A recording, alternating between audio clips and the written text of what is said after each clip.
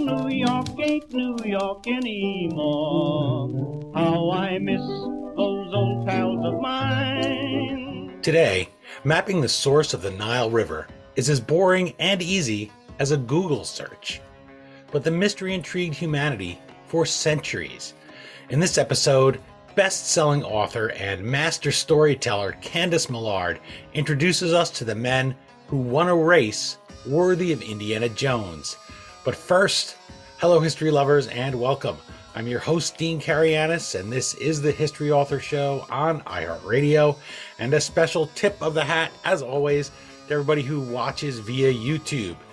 I know that people have a lot of things to watch online, and so I really appreciate everyone who subscribes there and checks out how I try to produce these up to give you that old History Channel golden era feeling. You can find me at historyauthor.com or across social media platforms by navigating through from there. And you can also read my daily columns in the New York Sun to get my analysis of current events through the lenses of what I've learned from all these books behind me.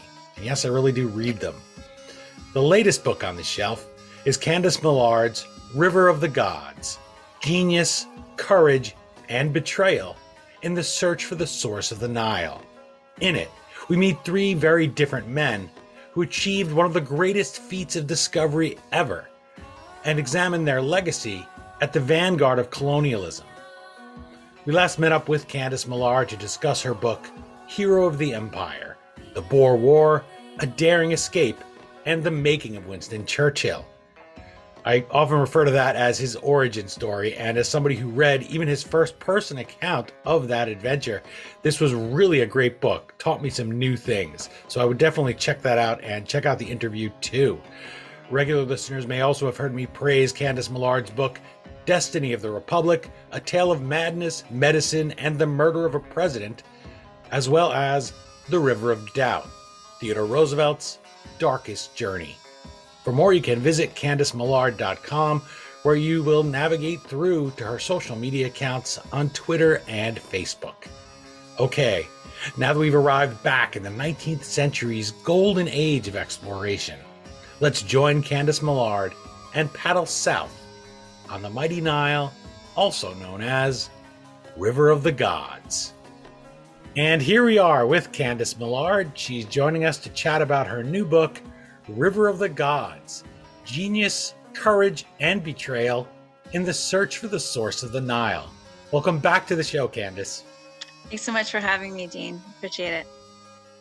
Well, thank you for going through the hard work I know you do to bring us another great story, because it's really enjoyable. And as I was thinking about doing this interview, I noticed a thread that I saw going through all of your books, and that's exploration and the quest for knowledge and trying to advance humanity. Mm-hmm.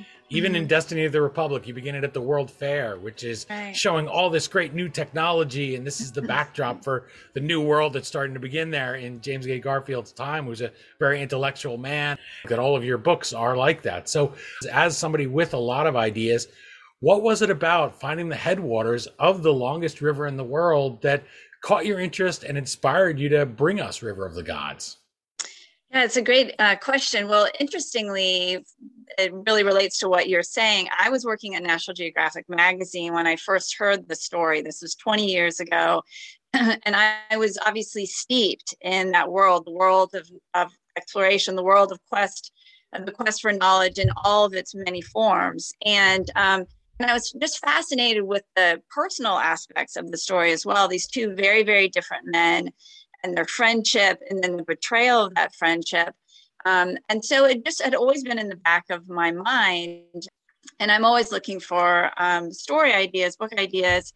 And so after I finished my book about Winston Churchill, it kind of kept occurring to me. And I thought, I just don't know. We live in this very, very different world now where we understand that this isn't just about, Europeans going into Africa or Asia or wherever they went and discovering places where millions of people have lived for millions of years. So, but then when I was reading it, I read about Sidi Mubarak, Bombay, and it all clicked for me. The understanding of the people who lived there actually making these expeditions possible, actually really, really contributing significantly to the mapping of these worlds. And that, to me, made it something that I wanted to write about, that I wanted personally to learn more about. You bring back some of these people that are so easy to just skim by, and it's a real talent. And you do that here with these three men: Richard Francis Burton, Lieutenant John Hanning Speke. Is it? I meant to ask you beforehand. Yeah. Speke. Okay. Speke.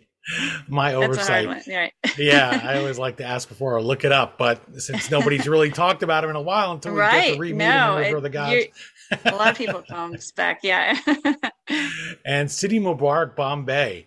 Right. So say we are arriving at their camp on those reedy banks of the Nile, and you're going to tell me, first of all, hey, this guy's name is not Speke, it's Speak, or little things like that. What would you tell me? These are the three guys we are going to meet. Here's how you approach each one. Here's what you're going to get from each one, because that's exactly what you do here in River of the Gods.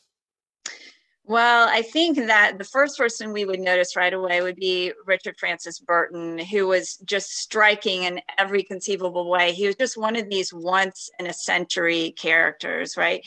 He was an incredible explorer already, first Englishman to enter Mecca disguised as a Muslim, because his Arabic was practically flawless, and he could cite a quarter of the Quran by heart.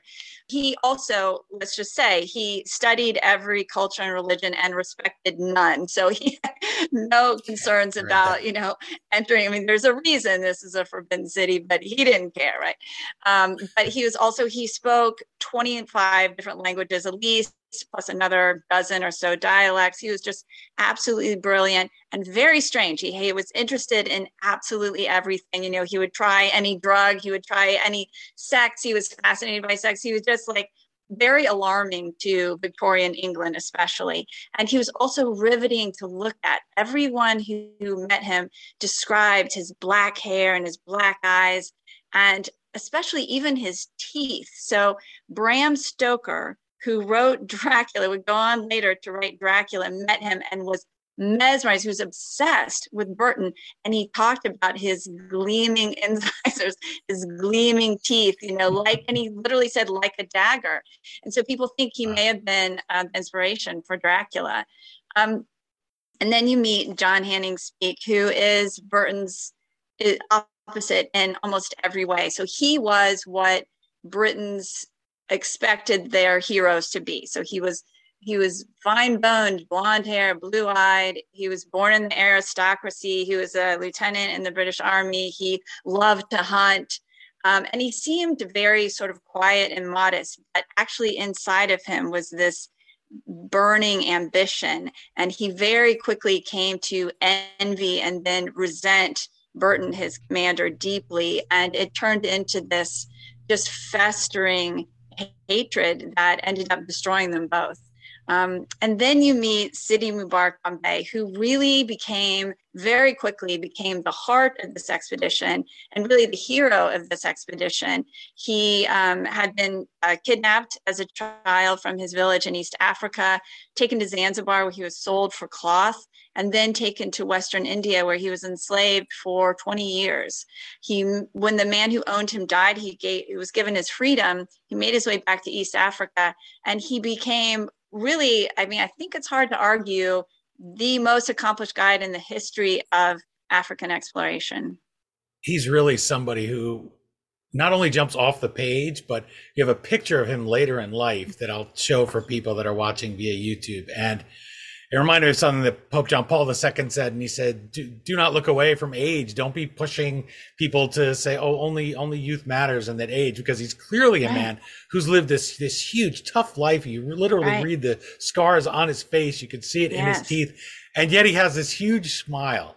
And this is a guy I want to meet when I find out he was held in slavery, and he walked how many miles he over the course of his life traveled? They estimate around 6,000 miles. He became, along with Bernie Levitt Cameron, the first to cross the entire continent from east to west, sea to sea. But like you were saying, to me, what's most striking about Sidi Mubarak Bombay is he had this incredible kindness, this incredible generosity, this unbelievable spirit, even coming out of having lost everything, having been treated like unimaginably, enslaved for almost 20 years. How does he emerge from that with the softest of hearts? Again and again, people are like, oh, he's just not tough enough with the porters, he's just, but always appreciative when he would show such kindness and generosity to them, including to Burton and Speke. I mean, Speke never wanted to go anywhere in East Africa with Bombay, and many people felt that way. Well, it brings me perfectly to my next question about River of the Gods, and that's a quote, and it's from a poem that somebody wrote about Bombay. And there you go. If you're somebody that inspired you here to write River of the Gods, but also inspiring people to write poetry, I think it says something. And the quote is, "The lake rippled from one end of the world to the other, wide as a sea cradled in a giant's palm." So I wanted to ask you to take that, and just as people are fascinated here with Bombay, how fascinated they are with the Nile itself, and how in the Victorian era, the way that they looked at that river of the gods, compares to how we would look at it today. Well, interesting. Yeah. And I'll say the interesting thing too about that poem is it was written by an Indian poet, Ranjit Haskote, who's this incredible poet. And I love the beauty of that was where Bombay was enslaved for so long. And now today, one of their premier poets is immortalizing and giving this appreciation of Bombay in a beautiful, beautiful poem about him that he so kindly let me excerpt for the beginning of my book. Obviously in the Victorian age, people were fascinated with the Nile for many reasons, but especially because they didn't know where it began, right? And this was a mystery that had been going on for thousands of years. Ancient philosophers, Egyptian kings, everyone had been wondering where is the source of the Nile and trying to find out. So that was an obsession at that time. And for many reasons. I mean, the Nile is fascinating for many reasons. Obviously, it's the longest river in the world. It's the most storied river in the world. And it brought life to one of the richest and oldest civilizations on earth, the Egyptian civilization. So, 96%, even today, 96% of Egyptians live along the banks of the Nile River because the rest is a desert. So it literally brings life to this world. And for that reason, we're still obsessed with it, even though, okay, now we know, and we can look at satellite pictures, we can look and see what the source was. And we can anticipate any problems. I think at that time, because so much life relied on the Nile River, it's more than 4,000 miles long. The fear is, is it going to overflow? It does, right? It floods its banks. And that both is a good thing, but it also can be a very dangerous thing. Or B, is it going to go away? So you don't know where it comes from. There's this fear, will it stop coming, right? One day. And so, but even today, the stories, the history, the beauty, the majesty. I mean, I think still today, it's hard to meet anybody who doesn't want to go to Egypt, right? And immerse themselves in this incredible beauty and history, but also, what's happening today. And the Nile is at the heart of that. We're still so fascinated by all the pharaohs and movies, books, TV shows, everything that has shown us in pop culture. Yeah. Yes. And like you said, people love to travel. They love to read about it. And it's just a fascinating. Cleopatra, we haven't even mentioned her yet. Right. But there's just so much to talk about. And this river of the gods shows us the very center of it, and how this generation in the golden age of exploration, they went back and they decided we're going to solve this big mystery of our time and for all time up to then. And then you share that with us, because I can tell you got really sucked up in it too, right? You're almost an Egyptologist now. Yeah, I don't know. That would be great. I would love that. But yeah, it really truly is irresistible once you start learning about it. And it's fascinating too to think about. So, at this time in the Victorian era, earlier, people were fascinated by Rome and Greece, right? And they taught their children those languages, and the priests, and that was where their focus, and that's what they studied in school. And then it was at the end of the 18th century when they found the Rosetta Stone, and they realized this unlocked this whole other world, right, of hieroglyphics and demotics, and now we can start to understand this world. And it really shifted their focus, and they're like, yeah, Rome and Greece, but this is an even older, richer civilization. We need to know more about that. And, people had been trying, as I said, for thousands of years to figure out where the source of the Nile is. The problem was they were starting at the Mediterranean Sea and ascending the river by going south, right? But then they would quickly hit what is called the Sud, these swamplands, and nobody could get through them. And it didn't. They tried again and again and again, and never happened. And it wasn't until the mid 1850s when they realized, okay, what we need to do, we need to take a completely different approach. We're going to start well below the equator, and we're going to go into the interior. And they had no idea what was in there. They just believed that this is where we're going to find the source of the White Nile.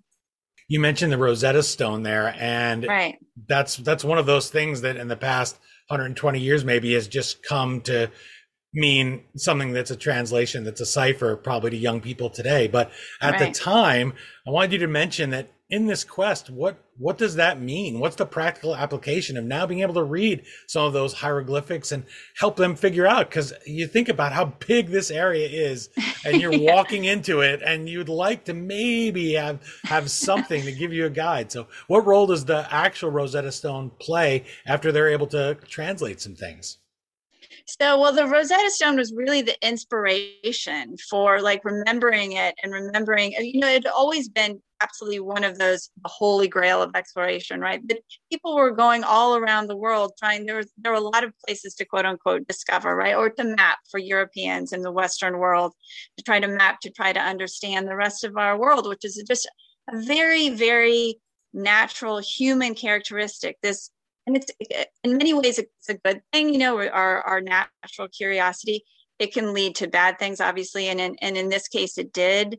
Without doubt, it was the direct and intended consequence of this exploration was invasion and colonization. So bad things come out of it.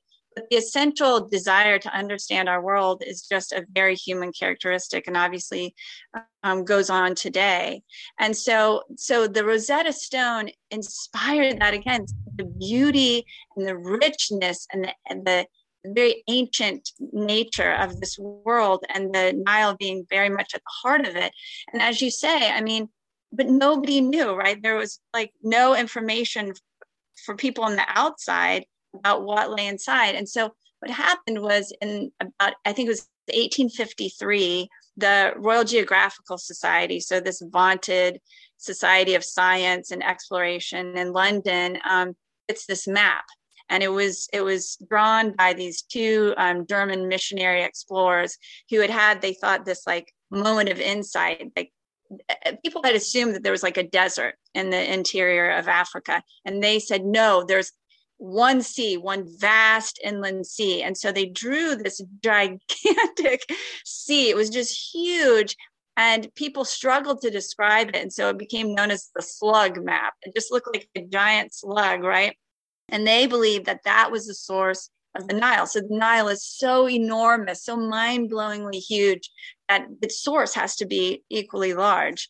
And in a way they're wrong, right? In a way they're wrong, because it turned out was not just one huge sea, but three enormous seas, and one of them was the source. Amazing to think of how much it was like. I was trying to think of a comparison. Going to Mars, think about how hungry we are and how fascinated when we get some information. But at least people have been to Egypt. But it's hard to speak, maybe to read, but that's really what this would have felt like. This is really going into the unknown. Right. And it's very far from Egypt. So no one had gone. Again, you can't get there by going south on the river, by ascending the river. You've got to cut through. And it finally worked. I love that part of River of the Gods, and in your other work as well, that you bring us back to that time and really hammered into our minds as readers, gently, of course. I'm not saying that it's a, not a literal hammer, but it's a talent. Hammer's not the right word, but way that you the way that you bring us back is reminding us that this is a time. For instance, I have a friend who's in Dubai right now as we're recording this. He text messages me just as if he was right next door in the same room, or in the US. Like, you get it instantly, right? And that's the thing in River of the Gods, where you take us back. And I wondered if there's some of those things that you do when you're building your novel, you're writing River of the Gods, and you say, wow, this is a really good way to remind people or show them just how different the technology was. And therefore, even though the people were the same and that yearning to explore was the same, the challenge that these men face is completely different. Absolutely. And that's something I think it's really hard to wrap your mind around. You think these men spent years away from home, years in the interior, and traveled thousands of miles by foot. They had donkeys that were always running away or breaking down, but most of it, by foot, carrying everything that they needed, again, for years. Sometimes they would leave stuff and hope that another expedition coming through could bring it to them to resupply. But it was really difficult, and they faced like just unimaginable challenges, the kinds of things that you think, I'm really glad I'm just reading about this and not experiencing for myself. The diseases alone that they experienced. I mean, both men were blinded for months at a time. Burton had such severe malaria, he was paralyzed for almost a year. While they're on this incredibly grueling expedition, he can't walk. He has to be carried, and he's a big guy. Although by that time, he had lost a lot of weight, because they're also near starvation constantly, and he can't even hold a pen. And that's who he was. He was constantly writing. Before this first expedition began, when they were in Somalia starting out, they were attacked one night. And again, so they're going into this world that they don't know anything about, but obviously people have lived there for millions of years, and they have not been invited to this land, and they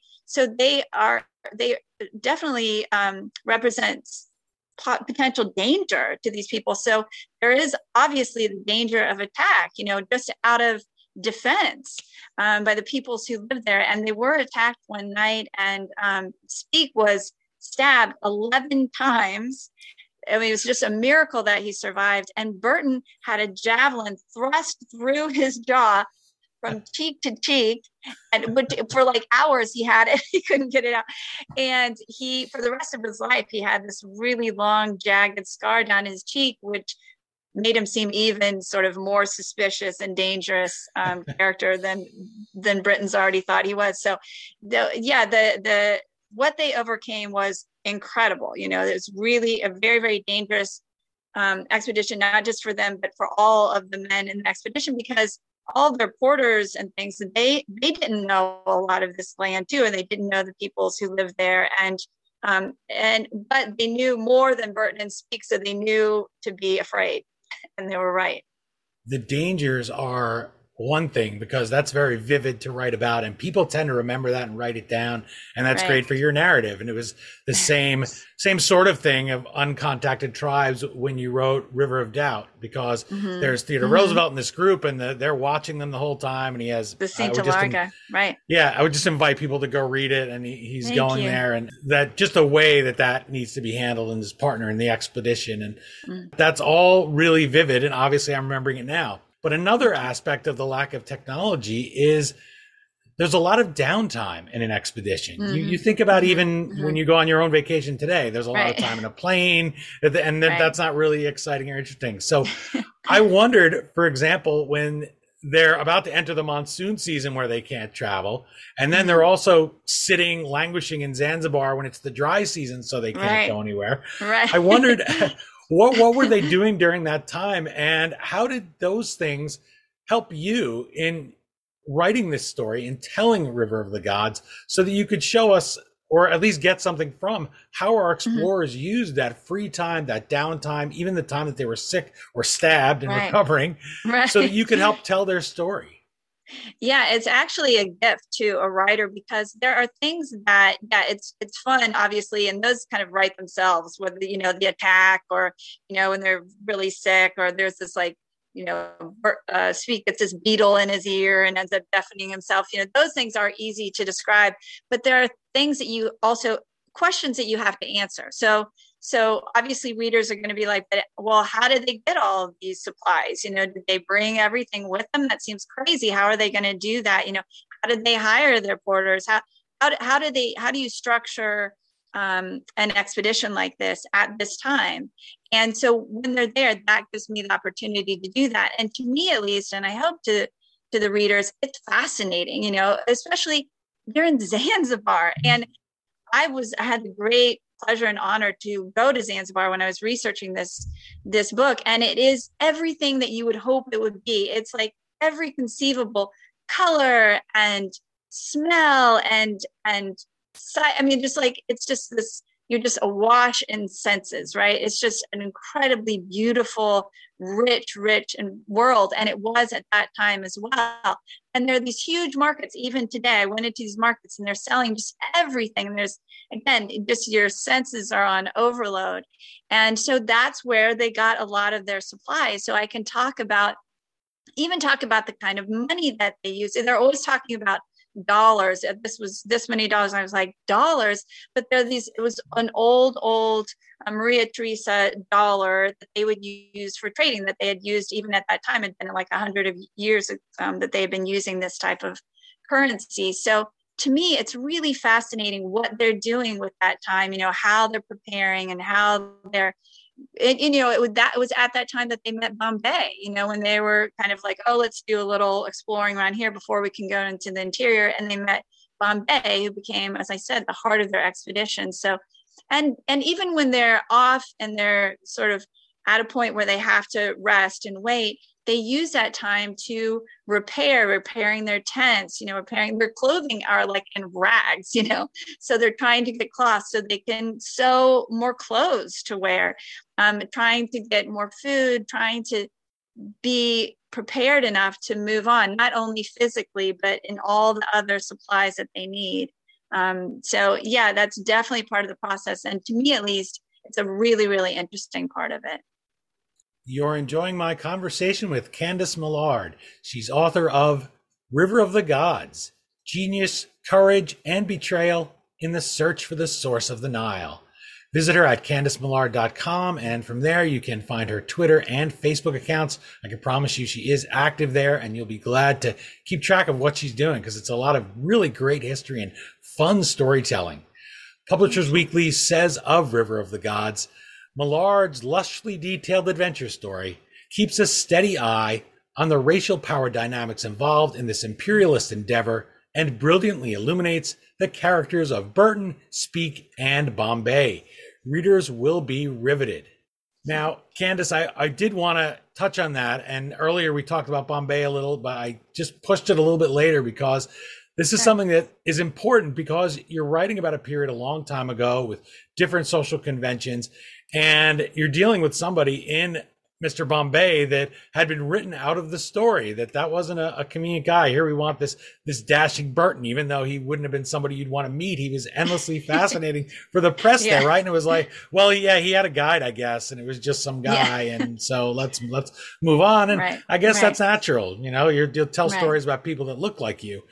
But what we don't like to look back on, and what is cringeworthy, is two things that are your challenges, I see it, in writing River of the Gods. And that's, on the one hand, you don't want to gloss over the fact that this is an era where there are many negatives from the colonialism, that you have people who, it's almost a international spring break and people are dying and they're just, well, we're going to go and we want to go see this town. So we're going to, and they ruin it because just carelessness or ignorance, or just because they are genuinely bad people sometimes. But also, you don't want to fall into the Rudyard Kipling trap and start writing take up the white man's burden and look at somebody like Siddiq Bombay as, oh, he's almost a pet to them, and you don't want readers to read that. You Mm-hmm. you have a challenge because you want to be honest about everything and even. And I love that you do that in River of the Gods. So I wanted to ask you about how you wrote about that. How did you deal with the period of colonialism without going too far to it being scolding or too far to it being that you just completely ignored it and you're not doing justice to the people that suffered while these guys are going through and looking all over these other countries trying to find things? Well, I hope I did it well. It was definitely the biggest challenge of this book. As you say, first of all, I wanted to be very, very honest about not just the things that happened, but also the things that they wrote about later and the legacy that this racism carried with it that we are still living with today. I wanted to touch on all of that to the extent that I could, but also I wanted to make sure that we wrote back into the narrative I feel like I'm quoting Hamilton here, but that we told the story again, to the extent that we could, about these people who made these expeditions possible. And I'm obviously far from the first person to do this. This has been going on, thankfully, for a while now. And the Royal Geographical Society has really made an effort to their credit. You know, I mean, in the past, obviously, when Burton and Speke were there, especially there were these armchair geographers, these gentlemen scientists who would pretend to, of course, you can never trust what someone who actually lives there has to tell you about it, you know, but at the same time, they all use that information. I mean, that was the information that they had, right? They would go there and immediately start asking people, what have you seen? Where have you traveled? What can you tell us? What advice can you give me? And then they would pretend like that never happened. And I'm just this, I'm just this person who knows everything, right? I'm just incredibly knowledgeable and I've seen this for myself. So I wanted to, again, to the extent that I could, and in the most respectful way that I could, say, hey, let's be honest here. You know, none of this would have happened. These guys would have not gotten 2 feet into the African interior without people who actually lived there. And they certainly would not have understood it, you know, and it, you know, again, everybody has a different feeling about these things, but to me, I call Lake Victoria the Nyanza. I mean, these places had a name, and to think of, I mean, this is the Nyanza, which is the source of the White Nile and is the largest lake in Africa, the largest freshwater lake in the world, is named for for an English queen. I mean, it just seems crazy to me. And the same with the Rosetta Stone. Again, nobody loves the British Museum more than I do, but the Rosetta Stone is at the British Museum, you know, not in Alexandria. They have a copy in Alexandria. So I don't know. These are all things that we are, fortunately, as a people, humankind, we're dealing with now, and we're talking about, and we are making progress, but obviously there's still a long way to go. So in my very, very small way, I mean, obviously there was no way I could tell the story without addressing the racism of the time and the legacy of that racism, and without saying, hey, Sidi Mubarak Bombay, you need to know about him. You need to know about these other porters. And so that was really, I wouldn't have written the book if I couldn't do that. Whether I did a good job, whether I did it justice, I don't know. I hope so. I tried really, really hard. I spent 5 years working on this, and I spent a lot of that time trying to figure out how to tell the story fairly. And I don't know, I did my best. It's something you read in both books, or get from both books, this one and River of Doubt, where people doubt, and there's that element of, I mentioned Indiana Jones, right? When they're always stealing work from each other, these archaeologists in those movies. Right. And that's a thing with TR. And he goes here. Here he only almost kills himself to do this mapping of the River of Doubt, and then they say, oh, he didn't do it, and he has that great line about what do they think? Do they think I took the subway basically and just popped out at the other end, and my body's ruined by this, right? Yeah, and the great thing about a river is it's still there, so you don't believe me, go find out for yourself. Yeah, good luck.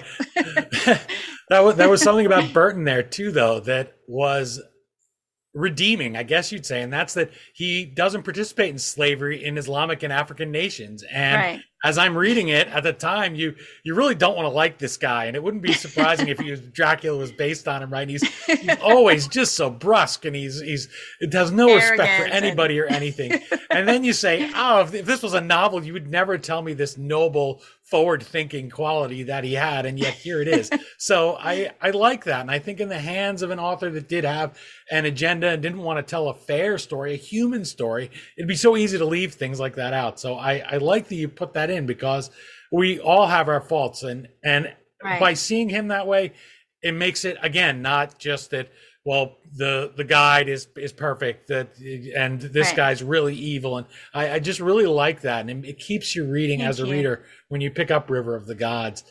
And I wanted to ask you something about that quote too, and that's about the fact that you spent 5 years on this, and that Publishers Weekly recommendation for your book called it lushly detailed. When we spoke about Hero of the Empire, you explained to me you use this star process when you're doing your notes, and we're both big highlighters. If people are watching on YouTube, they can see where we have competing bookshelves here, which I think is absolutely fantastic. In fact, there was an article on you recently in the New York Times, right? That you've given up. Was it the New York Times? Given up on organizing your books. So here we go. Here, this is proof of it. They look pretty neat. But give us some examples of those 1 stars, the 4 stars. Explain to people what the things were in there that were right on that line, and you said, I wish I could have included it, and maybe an example of something that you did include, and you said, wow, this jumps right off the page at me. How did that research work for 5 years to bring people River of the Gods and make it a book that people really can enjoy? And it's just like sailing down that smooth river when you're reading it. There's nothing that's herky-jerky. You're not going to capsize. Thank you. Well, I'll start about talking just a little bit about the research I did for this book, which was so fun, so interesting. So early in the process, I was able to go to the UK and did a lot of research in that area. Obviously, the Royal Geographical Society, most of my time there, the British Library, Royal Asiatic Society, went to Edinburgh to the National Library of Scotland. And something that comes later is the sort of shocking tragedy near the end of the book. I was able to go where that happened, and it's still in the same family, that house, that land, and it was really an incredible experience. But obviously what I was most looking forward to and I most needed to do was to get to East Africa. As you can imagine, that's a big trip, especially, I have 3 kids. One is in college now, but at the time they're all at home. And whenever I go on a research trip or I go, on a book tour, my parents would come and stay with me. But it's hard to find a time. So I was going to be gone a month, and it's hard to find a time where that works, right? And I'm not going to be missing something important or whatever. And it works for everybody's schedule. So I was trying for years to make that happen. And finally, I landed on February of 2020. And so I knew that obviously, there was a problem in China at that time. And I knew, what's going on in Europe a little bit, but there was really not much in the United States at that time. And so I really wasn't worried about going to East Africa. But as I'm traveling, so I go to Kenya, Zanzibar, Tanzania, Uganda, I'm moving. And I'm thinking, oh, wait, things are looking kind of iffy back home. Things are getting worse and worse and worse with the pandemic. So I finally was able to get home. I got home, I think it was like March 10th of 2020. So like right before the doors closed. So yeah, my children were very nervous. Are you coming back? It's bad. But what happened is I was able to get all this information, really just seeing so much, so much is just in going to these places, like you mentioned, River of Doubt, going to the Amazon and understanding. You're like, what? This is the richest ecosystem on the planet, and these guys are supposed to be these great hunters. How are they starving to death? And you go there and you're like, oh, I get it. Everything's eating you. If there's anything you can eat, good luck, right? You see, because of evolution, right? Everything has evolved to be a very good predator or to not be prey. and that involves silence and hiding.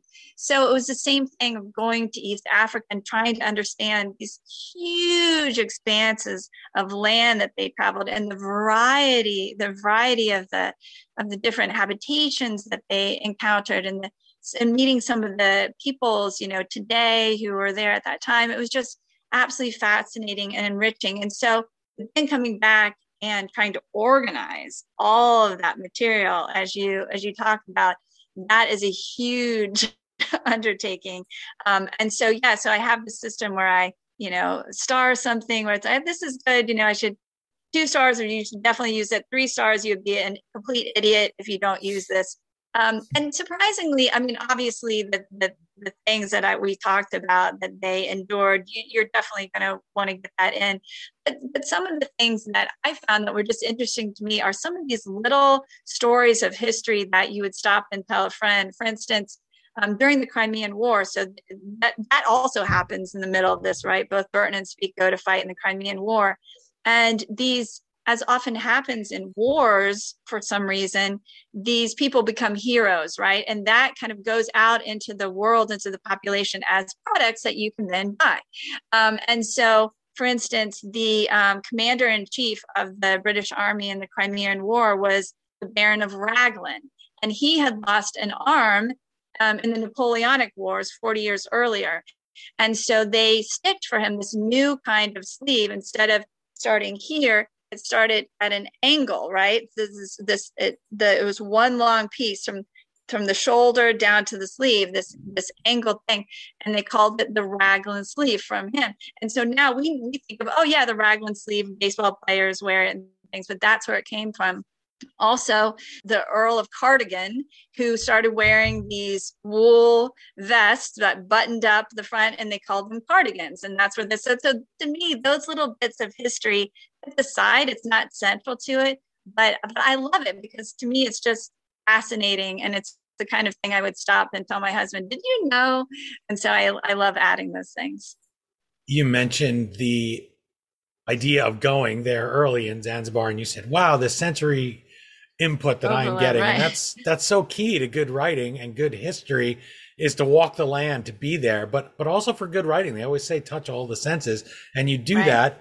And I mentioned your bookshelf, and I just have books, and I'm realizing your bookshelves look much better behind you, because mine are a little like the soup cans and Sleeping with the Enemy. I just realized maybe I need to break it up and put my Theodore Roosevelt bust on there, of which I have 2, which sounds really crazy. This is not my office. So this is just downstairs in my home. I had to be home today, but my office looks like yours. Well, we have that video from your website. I've seen that, and I likened it to a starship last time that I saw your office, how you have all those screens, and it's just, that's for serious work. But I wanted to mention it because you have something on the shelf that's not a book, but that is so precious. And I'll flash up a picture of it here for people watching on YouTube, but it's a vial. And I wanted you to tell me what's the story behind that, and what does that mean to you? And your eye catches it there on your shelf.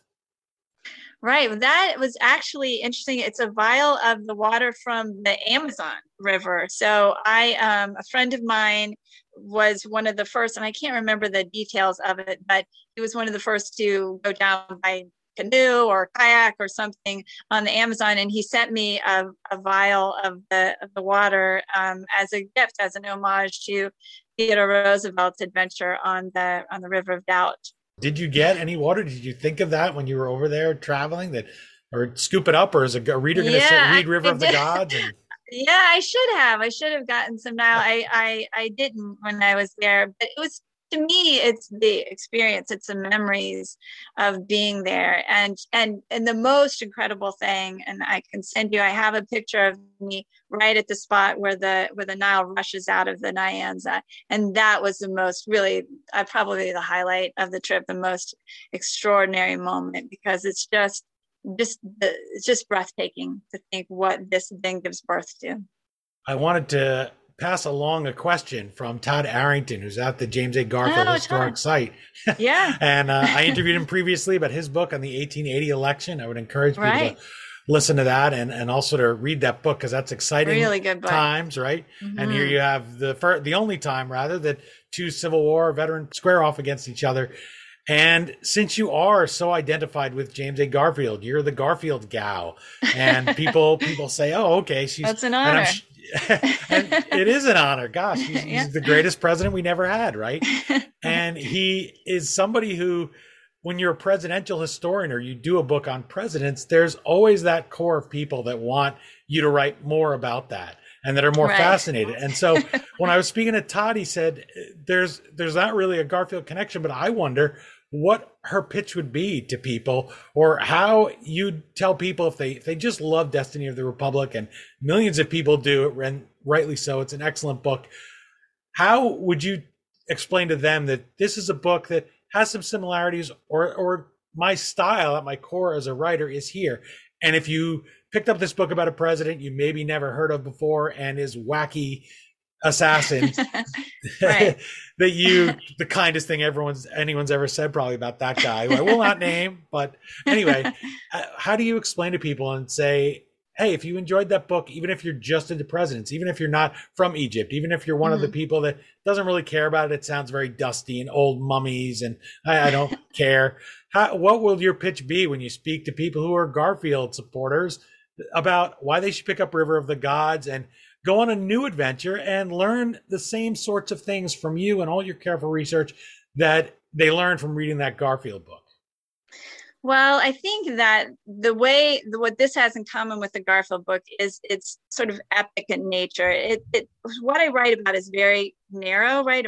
Moments in time, but they have lasting implications. And even at the time, they were incredibly, incredibly important, and the people in them, made a huge difference at that time, and still today. And so what I love about history, I love it, and I'm sure you get the same thing. People will come up to me and say, I thought I didn't like history. I thought history was really boring. And then I read this book and it totally changed my life. And so what I always say about narrative nonfiction is that, to me, it's the gateway drug of history, right? And so you think you don't like it, but then you read something by Eric Larson or Laura Hillenbrand or whomever it is, whoever Candace just Millard. like grabs, incredibly rich detail. And I mean, and the beauty of it, it's about people, right? And human nature. And so this book is about genius and envy and ambition and betrayal, all these things that we know, we see in ourselves, we see in the people around us. So human nature, when everything else changes, human nature always stays the same. And it's always fascinating to people, right? And so whatever you read, you're going to find some connection, something you're like, I see it. Of course he would do that. I know Joe, and he always is something, it's very similar. And so you can understand it, right? And you can connect to it. And it's absolutely fascinating. And then you're learning something it's not painful. You're not dreading. You're like, I can't put it down at night, but you're learning, you're increasing your knowledge, which we all want, but in this effortless way, and again, though, I hope it then opens a door for people to deeper reading, more academic histories or biographies that are cradle to grave that are so fascinating. I think once you fall in love with a book of history, as you know better than anyone, then you go down this chute, right? And there's no going back. And so I hope that this book will be that to some people. It's absolutely adventure, and it's absolutely, my kids always make fun of me for writing about these gruesome things, but they're fascinating. And, we don't have to experience them. We can read about them. But you learn something, and it's absolutely epic. It kind of has it all. So I hope that this book might open that door for somebody new. Well, this book, River of the Gods, certainly does have it all. Thank you so much. She is Candace Millard. I want to thank her on behalf of everybody that's listening and watching. Her book, by the way, River of the Gods, it ends with the line, "The thought will haunt me to death."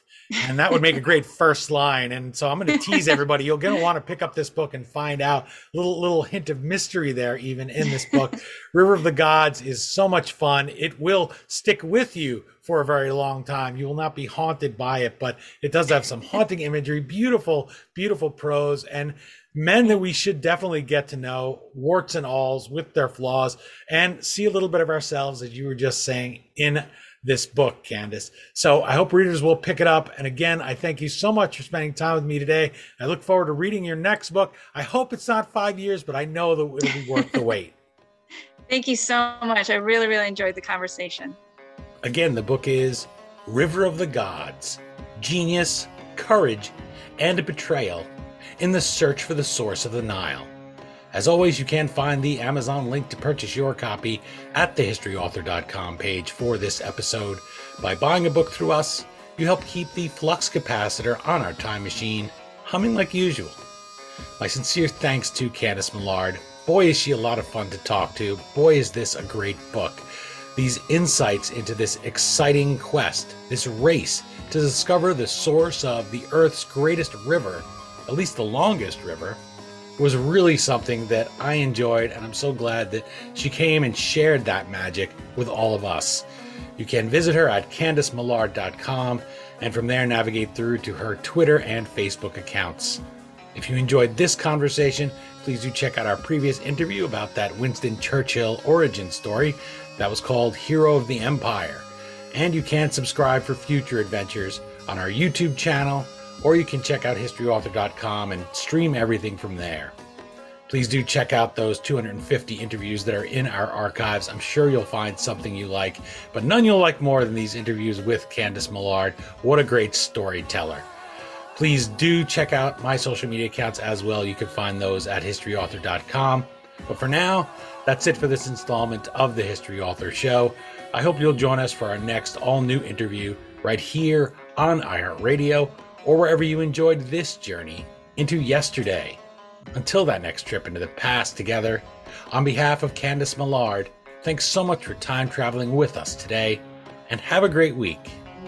We still call it Broadway, but what's in a name? Take it from Georgie, it isn't the same. On the east side, west side, things ain't like before. There are tears in the eyes of the regular guy.